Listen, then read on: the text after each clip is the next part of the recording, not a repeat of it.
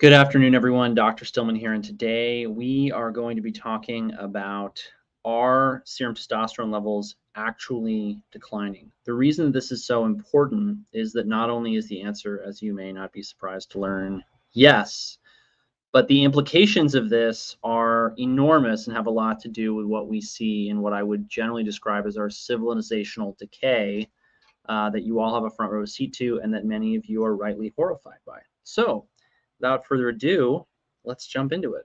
So the first paper I want to talk about is one of the most interesting papers I've probably read in the last year. This is a study where they took different cohorts of men and they looked at how their testosterone levels were declining. And it's really important that studies like this get done because when you look at a thing like testosterone, there's lots of different reasons why numbers might get lower. Maybe men move indoors, going from 100% time outside, practically speaking, historically, or at least in sunlight, lack of artificial light. There was almost no artificial light available 100 years ago, right? To an almost entirely indoor existence represents a massive change in our environment. Things like chemicals, endocrine disrupting compounds, we're going to talk about those more later today, may have an enormous impact on testosterone levels. Things like what we eat, how we prepare it, how much stress we're under.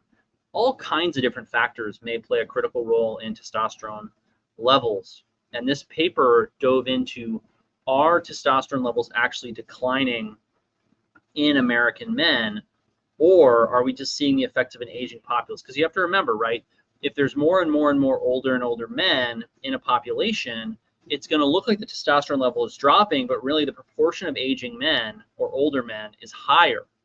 As in, if you have a very young country, very young male populace, it's going to look low. You have a much bigger, older populace, you're going to have a much lower testosterone level. So that's one of the big questions in the testosterone literature is to what degree are T levels as an average declining because men are aging versus environmental levels. Let's look at the magnitude that can be attributed to the environmental factors, because that's what this paper really gets at. So it starts with age-specific estimates of mean testosterone appear to vary year by year by observation and by birth cohort, and estimates of longitudinal declines in T typically outstrip cross-sectional decreases. These observations motivate a hypothesis of a population-level decrease in T over calendar time, independent of chronological aging. Translation: men's testosterone levels are going down, not because they're getting older, but because of something that's changing in their environment, their diet, how they're thinking, how they're living. This is a cohort of randomly selected men ages 45 to 79. That's very important, right? This is not a study about young men. This is a study about men aging who are in the prime age range for age-related declines in testosterone, right? Baseline, T1 was 1987 through 1999. Two follow-ups, 1995 to 1997, 2000, 2004. This is almost close to 20 years, approximately 15 years of data. It's a lot of data, okay? And during that time, the estimated population level declines are greater in magnitude than the cross-sectional declines in T typically associated with age. Translation: T levels are declining regardless of age.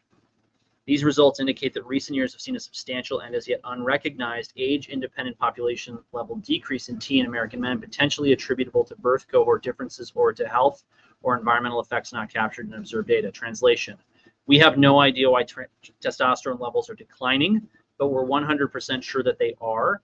And this is either a change in the baseline level of the men that we're looking at, like maybe they come from a different place on Earth, or testosterone dynamics in the body are different, or maybe they have a different, nutritional status based on their mother or whatever. Lots of things that are sort of antenatal, right? Versus things that are happening to them in their environment and changes in their lifestyle. Now, I don't want to get too into the weeds on this paper because most of it is kind of, well, I think the real things that shine in this paper are the two graphs that I want to show you. So this first one is these testosterone levels declines, right? So these are total testosterone on the left, y-axis, age on the x-axis, okay? Crude mean testosterone, total testosterone concentrations by the study wave with confidence bands. Okay, so the confidence bands show you kind of where these people tend to run. And I got to tell you, as a guy who measures a lot of testosterone levels both in myself and in my patients, there's a 100 to 200 point spread in men who are not on testosterone replacement therapy as far as their total T, which means that if you wake up on Monday and check your testosterone on Monday, chances are on Friday, with no changes to your diet and lifestyle, you're going to have 100 to 200 point digressions up or down, potentially, from that point, okay? Now, that's not a scientific study. It's just what I've seen in my practice, which I want to make a quick caveat for. By the way, before I forget, we have got a wonderful masterclass on Thursdays. It's a 100% free educational class that we run at 10 o'clock. It's only for people who are on our list. So if you're not on our email list, get on it, because these are master classes that after they're run live are going to be going behind our paywall. They're a thank you to you from us for being on our email list. We realize you have a limited amount of time. You've got an infinite number of people who are badgering at you, pestering you, trying to sell you stuff, trying to get you to buy their program. We do have things for sale, and the food that I eat is not free. The air I breathe is still, so far, fortunately, very free. But we do appreciate you being on our email list, because the only way that we are able to provide you so much free content is because some of you, at least, buy some of our stuff. And on that note, back to testosterone levels. Okay, so true testosterone levels, you can see in these three cohorts, are going down. So the 1987 group, their averages are in the 500s to 550. The 1995 to 97 group, these levels are in the mid 400s, right? And then the 2002 to 2004 group, these guys are dropping off of an absolute cliff. This is miserable. Part of that's related to age, right? You see that these two groups have got a further age range than the men in the 1987 cohort, but still, I mean, these are much lower levels. And this is independent of age, remember? So the averages are dropping, okay? Another great graph from here that you see is this one, where they have total testosterone on the y-axis and age over here. And you'll notice that the youngest birth cohorts, right, 1916 to 1919, have higher testosterone levels at a more advanced age than the men in the younger birth cohorts. And that's very interesting. The lines are similar, suggesting that the aging process is a predictable, reproducible, consistent effect. But where they are on the y-axis is different, which suggests that men who are younger today have testosterone levels that are 10, 20 years older than they are on a historical basis. Why is the subject of much debate and consternation. One of my favorite papers on this, maybe not the best, but one of my favorite papers on this is this incredible review on testosterone deficiency. And it's really a history paper. And we're going to take a little deep dive into this one, because this paper is so full of crazy, wild, out there, scary information. It's going to blow your mind and knock your socks off. It may not be stuff you don't really know, but to hear it put out in this level of detail and historical context, I think is actually very sobering. Sure, it certainly makes me feel a little bit more serious. Okay. Over the centuries, castration has been performed as punishment and to produce obedient slaves, but also to preserve the soprano voices of prepubertal boys. That's important. Remember that. We're coming back to it. Modern androgen therapy started in 1935 when Ernst Lacour isolated testosterone from bull testicles in Amsterdam. Why did I highlight these two things from the abstract to bring to your attention? So number one, we actually have a lot of data on castration historically because it's been used so widely, and we're going to go into that in a minute. However, we know what happens when you deprive men of testosterone. We've really only started to measure testosterone levels in the last 90 years. And 90 years, think about everything that's happened in 90 years. In 1935, we had barely invented the electric light bulb. There were places in the United States where electrical power was still not available. People were still using kerosene lanterns, candles. 1935, we hadn't even fought the First World War. We didn't have atomic power. We didn't have atomic weapons. We didn't have all the chemicals that came out of the Green Revolution. We hadn't started to use mass-produced chemical fertilizers. The whole world was essentially on a 100% organic, local diet that was without any form, or relatively speaking, totally, almost virtually absent electromagnetic radiation, whether we're talking about your cell phone, whether we're talking about light coming out of your, your tablet, your smartphone, your computer, whatever. There's almost no artificial light except arguably the incandescent light bulb. Everything is still pen and paper. Everything is still in person. 90 years ago, we started to be able to actually test and create testosterone as a lab and then as a therapeutic, right? And in 90 years since then, we've radically changed everything about how we live. And the reason that's so important to you is that I could not find a good paper in the time I had to prep this that showed me what male testosterone levels were in like 1935. And I'm going to keep looking for that, and I will let you know when I have it. But it's really interesting to think that what if we only have 20 to 30 years of data on what normal testosterone levels are? And what if those levels are, because remember, look at those levels and how much they've changed in just 20 or 30 years. They've gone down on average by 100 to 200 points. So what if normal testosterone levels are more like 900 to 1200 or 1200 to 1500, and modern men just live in such a sick, weird, messed up environment that they're a half to a third of that? Again, I'm not the expert on this. I want to dig more into this, but it's a really interesting question. So let's talk a little bit more about castration because it's fascinating. So castration's major purpose was to generate obedient slaves who were loyal to their masters or rulers, and being infertile could not create competing offspring. The Chinese eunuch system, for those of you who don't know, a eunuch is someone who's been castrated, with several thousands existing at a time, continued until the end of the imperial period in 1912. It's remarkable. They started in 1300 BC and they ran through 1912. The last Chinese eunuch, Sun Yat-ting, died at the age of 94 in 1996. Only the fact that imperial eunuchs could obtain high-ranking positions and considerable power as well as wealth makes it plausible that adult men underwent this gruesome operation. It was performed by licensed surgeons just outside the imperial court in Beijing by cutting off the penis and testicles. About 25% of volunteers did not survive this bloody operation.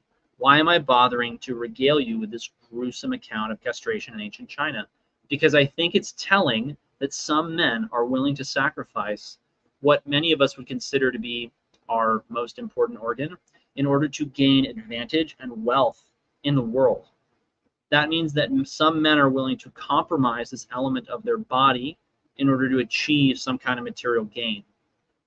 I think that's really interesting, given the fact that in our society today, we have a lot of men who are perfectly happy to not worry about being masculine and who are very content to sit at home being very feminine in most respects. And many of them have low testosterone levels, just so you guys know. So during the Ming Dynasty, eunuchs attained outstanding influence and wealth. I'm not going to go through the examples of this, but that's a really important point for you to understand. In our modern world, men with low T often achieve incredible success and power because they're willing to work inside of a system that, I hate to say it, practically speaking, treats them as a slave. The impact of peri and post-pubertal castration on the phenotype of these men was described extensively by Wagenseil, who in 1922 established an anatomical institute at the Chinese-German Tongji University in Shanghai, where he examined a series of 31 Chinese eunuchs aged 45 to 57. These eunuchs had no beard growth and sparse body hair, and 21 of the 31 had developed kyphosis as a clear sign of osteoporosis. Why is this important? Men today are having increasingly stooped posture, kyphosis, early onset osteoporosis, and are less and less masculine. And I think that if you're looking at the phenotype of a man with low testosterone, you're seeing it more and more out and about in modern America. And that correlates, right, with lower and lower testosterone levels in men that I mentioned in the earlier paper. All right. Eunuchs probably already existed in ancient Egypt. From the times of legendary queen Semiramis, eunuchs were reported from Assyria, and the system developed and continued into the Islamic world in the Middle East and North Africa. Over the centuries, slaves were deported from sub-Saharan Africa to the Islamic cities and courts, and many of the slaves who survived the exhausting march through the desert were then castrated to serve as laborers, guards, administrators, and even soldiers. It is astonishing that these tasks could be fulfilled without the anabolic effects of testosterone. Why is that so interesting? Many men today do not understand that their testosterone is low because they think I can still do heavy manual labor, or I'm not totally and completely out of shape, or I'm not a complete and total basket case, or I can still make love to my wife, therefore my testosterone level is normal, okay? You don't need an optimal level of testosterone in order to be able to function. There's also a certain amount of slack that gets picked up when the testicles are out of the picture, i.e. the person's been castrated or the testicles have been severely damaged. And the adrenal glands will actually make a certain amount of testosterone, so you kind of limp along, not feeling great, not looking great, not doing great, being obedient, being, directable, being potentially very intelligent, but you don't have that drive, that verve, that excitement, that enthusiasm for life that's normal and typified by high testosterone levels. And another reason why I think this is important is that it really clearly delineates that men who have been castrated can still be very effective slaves. They can be very effective laborers. They can be very effective cogs in a machine, right? So in the end, part of what's so sick and toxic about our modern global economic system is that it is not allowing men to be rewarded for, and people in general, for being rewarded for being innovative and creative and doing their own thing and making their own way, right? It's rewarding them for going along with and complying with what's happening in society. And that's why you're going to see men who are protecting their testosterone levels speaking out about the ridiculousness of what's going on in modern life and saying that it's wrong and that we shouldn't do it. While other men who are obviously, I don't know what to say, some men are more comfortable with the sad state of affairs in our modern world than others. Okay. It has been estimated that the transatlantic deportation of Africans to the Americas between 1450 and 1870 comprised about 11.5 million people, while the entire Islamic deportation of slaves from Africa between 650 and 1920 AD amounted to 7 million people, and several million of these African slaves were castrated. This constant drain of manpower effectively prevented economic and cultural development of sub-Saharan Africa.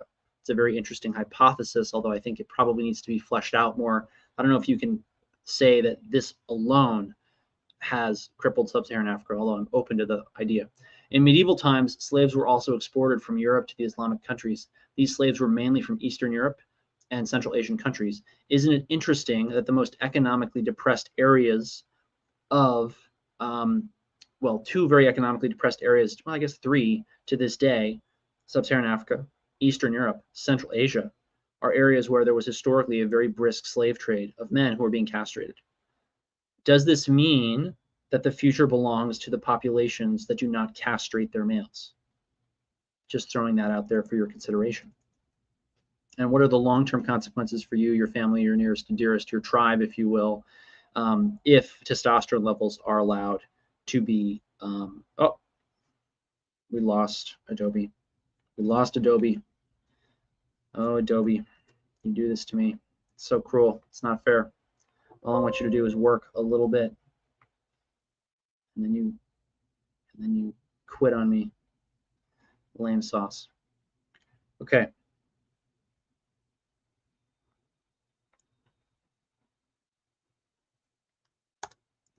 And we're back. Okay, back to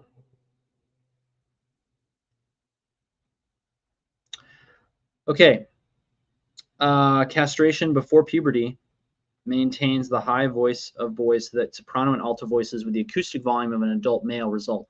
Such high-pitched voices were considered desirable amongst music lovers, especially at times when women were not allowed to sing in church or in operatic performances.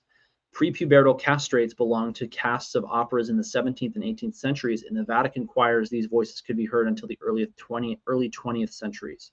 The middle Italian cities of Norcia and Presi were a center for the operation on young boys. In the solitude of this hidden Apennine valley, a surgical school had been established in the 13th century, and the 30 family dynasties monopolizing the trade there guaranteed utmost secrecy concerning this illegal operation. Is this ringing any bells for you regarding the castration of men, right? It's always been decried, or I'm not going to say always, it's now generally recognized as barbaric. It's called wrong. It was so in the Renaissance, and yet they did it anyway, under the table, black market, behind closed doors, right? Because, as it goes on to say, strangely enough, while castration was forbidden in the Vatican state, which extended over most of Middle Italy, it was not forbidden to employ castrated singers. However, most of the thousands of prepubertal castrates lost their virility in vain, as they did not achieve the promised career as a singer, developed only mediocre voices, and were ridiculed by their contemporaries. Is this not ringing any bells for you regarding how young children who are questioning their identity are being treated today?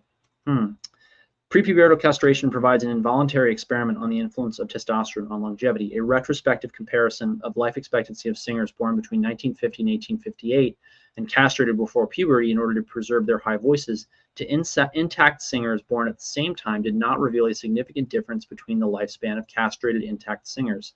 Translation: Getting castrated does not reduce your longevity. And I'm going to rephrase that because it's very important to be very clear about this. In Renaissance Europe, in Renaissance and industrial Europe, being castrated did not reduce your longevity. Endocrine disrupting compounds may change that, and we need to talk about that next, but not before we get done with this paper. And this is why when men are asking me, should I go on testosterone, one of the things I don't tell them is that there's a guarantee that it's going to prolong your life, because there's no guarantee that it's going to do anything of the sort. Do I think that in our modern world, it's likely that it does? I do. Do I think that I have really ironclad data on that? I don't feel that I do. I would love to have it. So, as it was known that removal of the testes caused the clinically evident symptoms of hypogonadism, including impotence, prescribing ingestion of testes to remedy the symptoms was a medical reflex inherent in organotherapy practice since antiquity. Translation: it's obvious what happens to a man when his balls are not working. A logical solution to that syndrome, what we call hypogonadism, would be to give a man the balls, testicles, in some form or other of an animal, and then restore their virility. Anyway, that was what doctors and healers used to do, or thought made sense. This doesn't work, and it's very important for us to talk about why it doesn't work. It's very simple.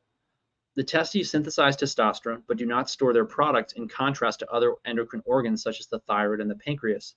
The daily production of an adult man of about 6 to 8 milligrams of testosterone is contained in roughly 1 kilo of bull testicles, and even if this amount of testosterone were to be taken orally, the testosterone would be inactivated by the first pass effect in the liver. Translation: eating bull testicles does not increase your testosterone by giving you testosterone from the bull testicles. Why? Number one, as soon as that testosterone is synthesized in the testicles, it's immediately pushed out into the circulation to act all over the body. Okay. Number two, when you ingest testosterone orally, it goes through the liver when that piece of food is digested. The liver is going to metabolize that, and so that testosterone may never actually hit your bloodstream and the rest of your body. That's why oral preparations of anabolic steroids, such as testosterone, but not just limited to that, have such a dismal therapeutic, not window, but therapeutic history. They cause a lot of liver problems, and that's why testosterone today is used transdermally through the skin, or as an injectable or as an implantable pellet. We're not going to talk about all that today because we don't have time. Okay. Therefore, all testicular organ therapy administered orally can only be considered as a placebo medication, which, however, may not be without its own effects. What does that mean? It means that there's a real placebo effect behind these products, which is why there's still such a profound market for them, and it's why there's so many men who are shelling out money for herbs and stuff like that, that when you look at the actual literature, don't work to boost testosterone levels. This is something that we cover a lot with men who we're coaching, because we want them to understand the difference between something that for sure is going to raise your testosterone and something that's going to work via the placebo effect. Jim tells a great story, Jim Laird that is, a great story about a young kid who came to him desiring steroids, and Jim gave him sugar pills and told the kid to lift heavy and sleep as much as possible. And this kid put on like 20 pounds of muscle in a matter of months. So Jim tricked this kid into thinking he was taking anabolic steroids, and he turned him into an absolute monster virtually overnight. So a lot of you guys are out there wondering, where's my magic pill, potion, powder, whatever? You are the placebo effect, as Dr. Joe Dispenza would say. Enough. One last thing I want to mention about that. There is a real question in my mind as to whether or not ingesting the organs of an animal may give us the raw nutrients that that organ needs most. And if that's the case, would that not then spur or improve the function of that organ? To my knowledge, no one has really tested that hypothesis well, but I think it's an interesting one.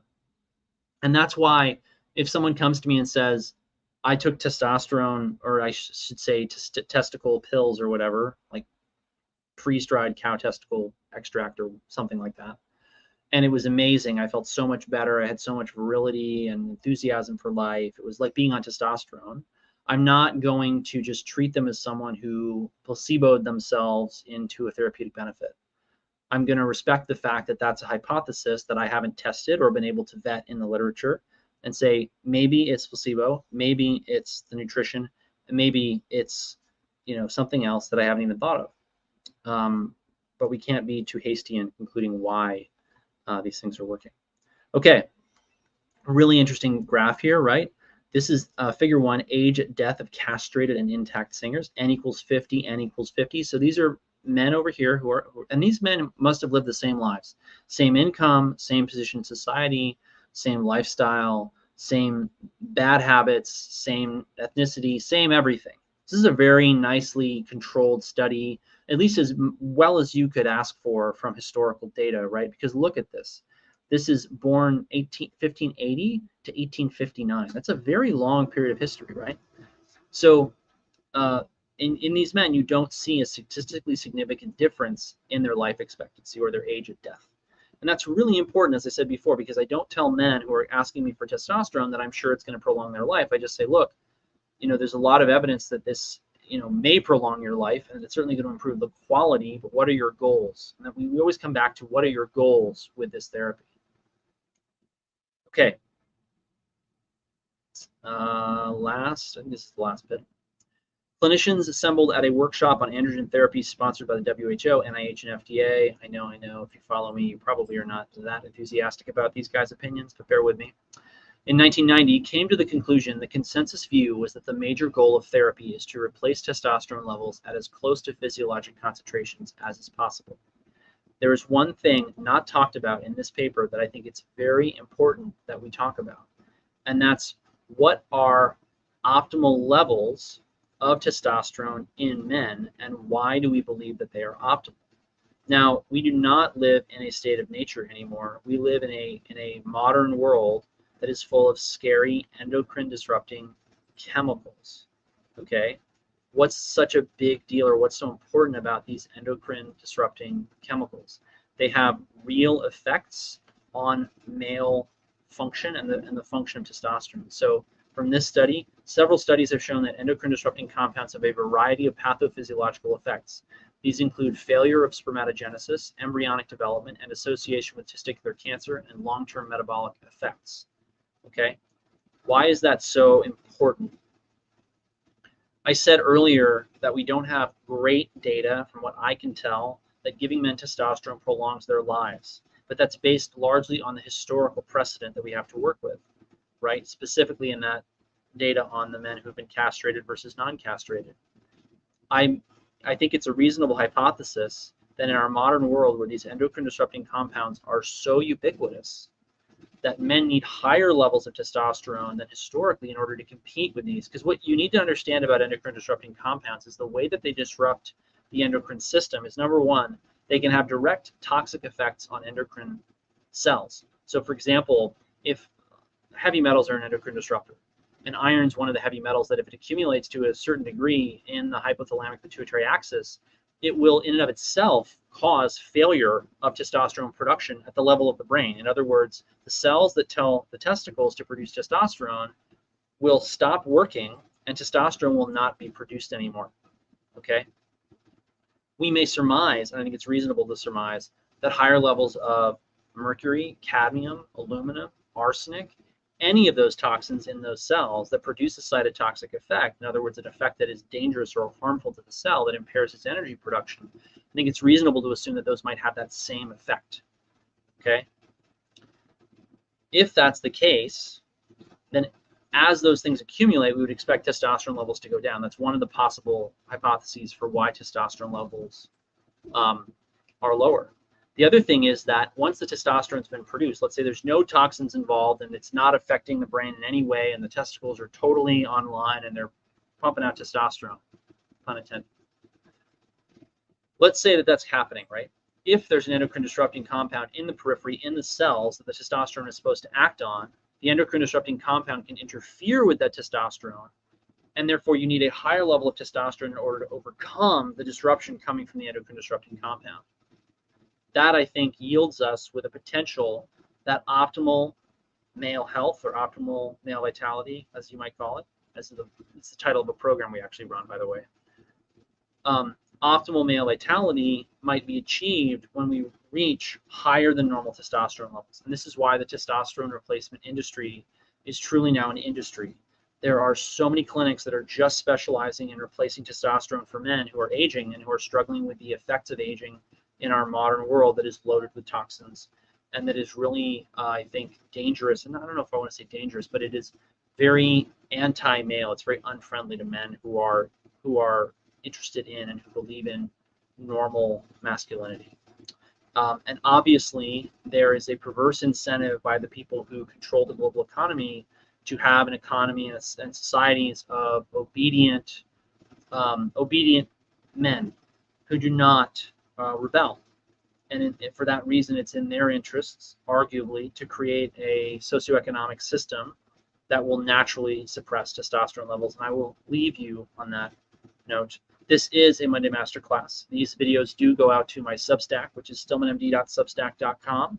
You can get these emails in your inbox on Mondays, and after most of them, there is a Q&A with me, which is in a private Zoom invite for my premium subscribers. For just $20 a month, you get access to these, and they usually last 30 to 45 minutes. So as always, and make sure you're on the stillmanwellness.com email newsletter so that you get updates on our Thursday Masterclass, which is at 10 a.m. Thanks everyone for watching. Take care. Have a great day. Don't forget to get outside and watch out for their endocrine disrupting compounds that are turning you into obedient, complacent, compliant consumers.